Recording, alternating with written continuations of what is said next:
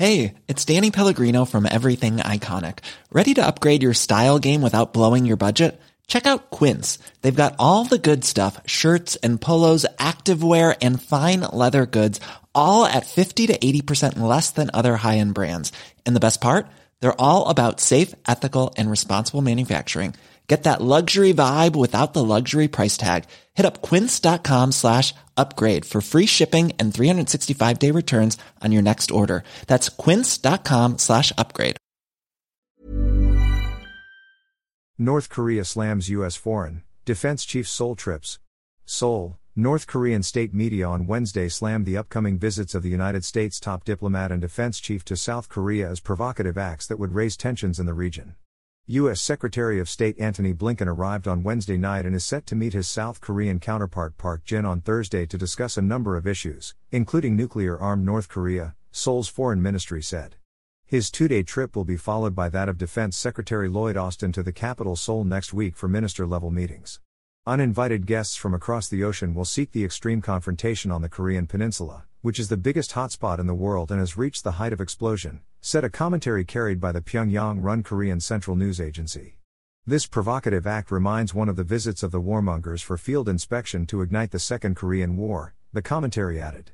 Blinken's and Austin's visits will bring new war clouds to the region, it warned. The visit comes as Seoul and Washington ramp up defense cooperation in the face of a record-breaking series of weapons tests by Pyongyang this year.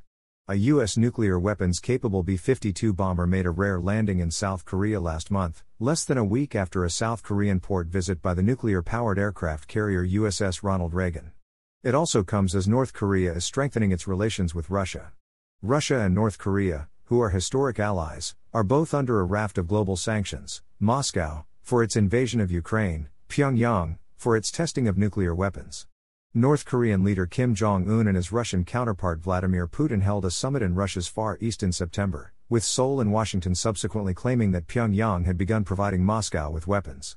South Korea's spy agency said last week that Pyongyang appeared to have received Russian advice on satellite technology in return. North Korea has failed twice this year in its bid to put a military spy satellite into orbit and is in the final stages of preparing for a third launch, the spy agency added. Even on a budget, quality is non-negotiable. That's why Quince is the place to score high-end essentials at 50 to 80% less than similar brands. Get your hands on buttery soft cashmere sweaters from just $60, Italian leather jackets, and so much more. And the best part about Quince, they exclusively partner with factories committed to safe, ethical, and responsible manufacturing. Elevate your style without the elevated price tag with Quince. Go to quince.com/upgrade for free shipping and 365-day returns.